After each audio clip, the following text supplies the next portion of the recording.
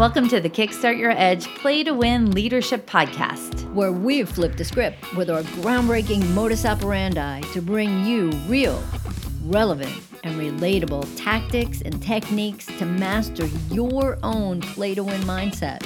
Talk about a superpower. It's time to iron your cape.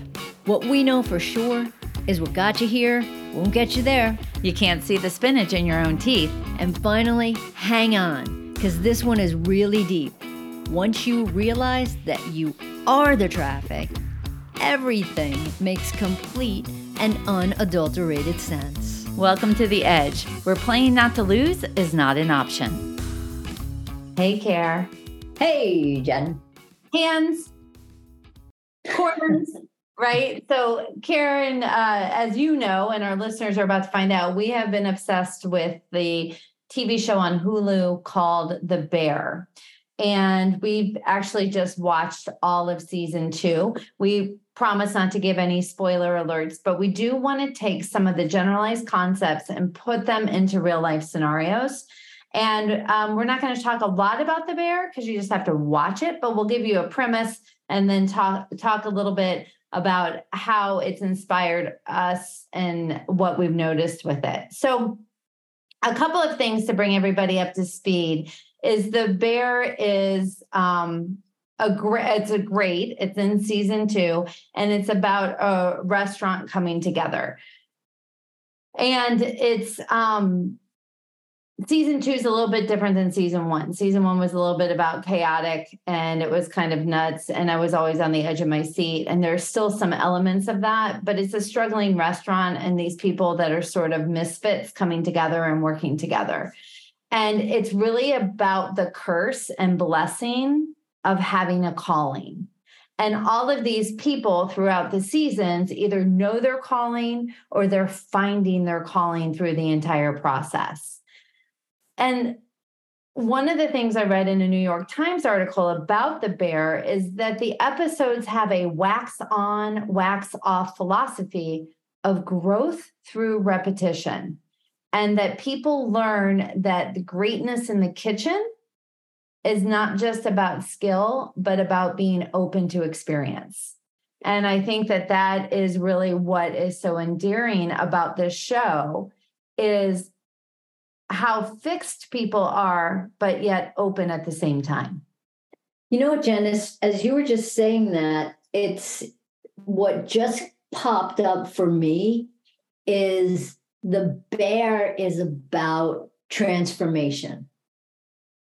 And what I mean by that is that you take this restaurant and it transforms from the beef to now it's going to the bear. And they strip things down, they knock walls down. The restaurant goes through this transformational journey.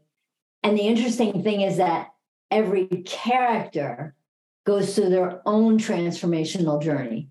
And they have to kind of look at where they've been, where are they going, and kind of like, who do they want to be and how do they want to show up in the future?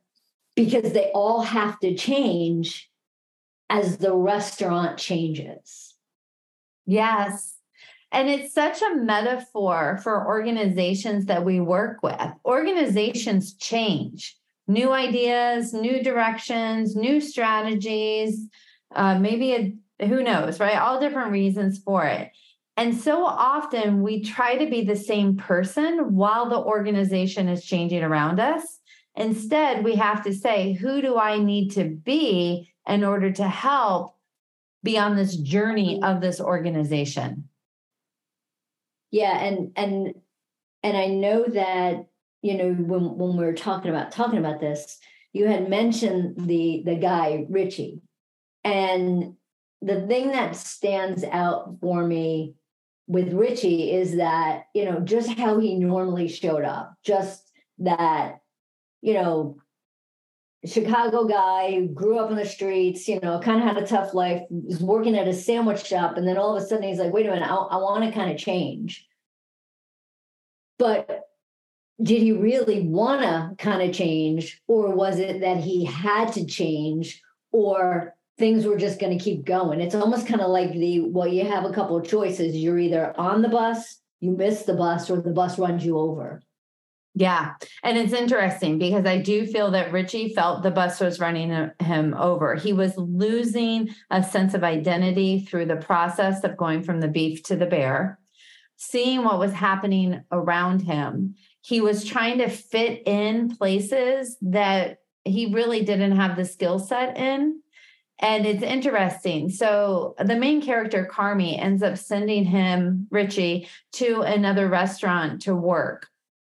And it was through that process that he got to understand what passion was about and self-respect was about. And at first he was resistant to it. He's like, what am I doing cleaning these forks, right? And he would always wake up late, slapping at the alarm. But as the process went on and he started to understand why things matter, what's important, what's possible to create, what's the experience that could be contributed to other people through service.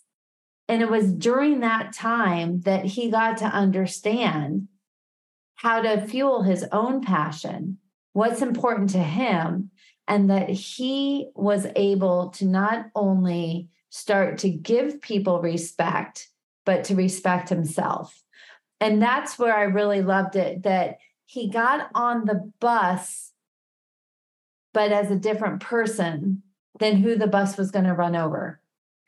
It was, that's totally true. But and part of that though, Jen, is as the process was going along, he was open enough to hear and to really, really listen about the why behind some of the things that were happening. And like you just said, it's funny when you said before, it's a wax on, wax off thing.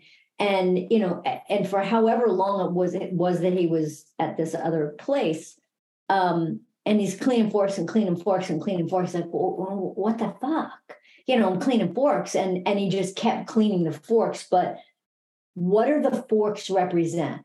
Right? The forks represent your level of commitment, sometimes to doing things that you don't understand in the beginning, but he was open enough to stay in it to actually transform and to change.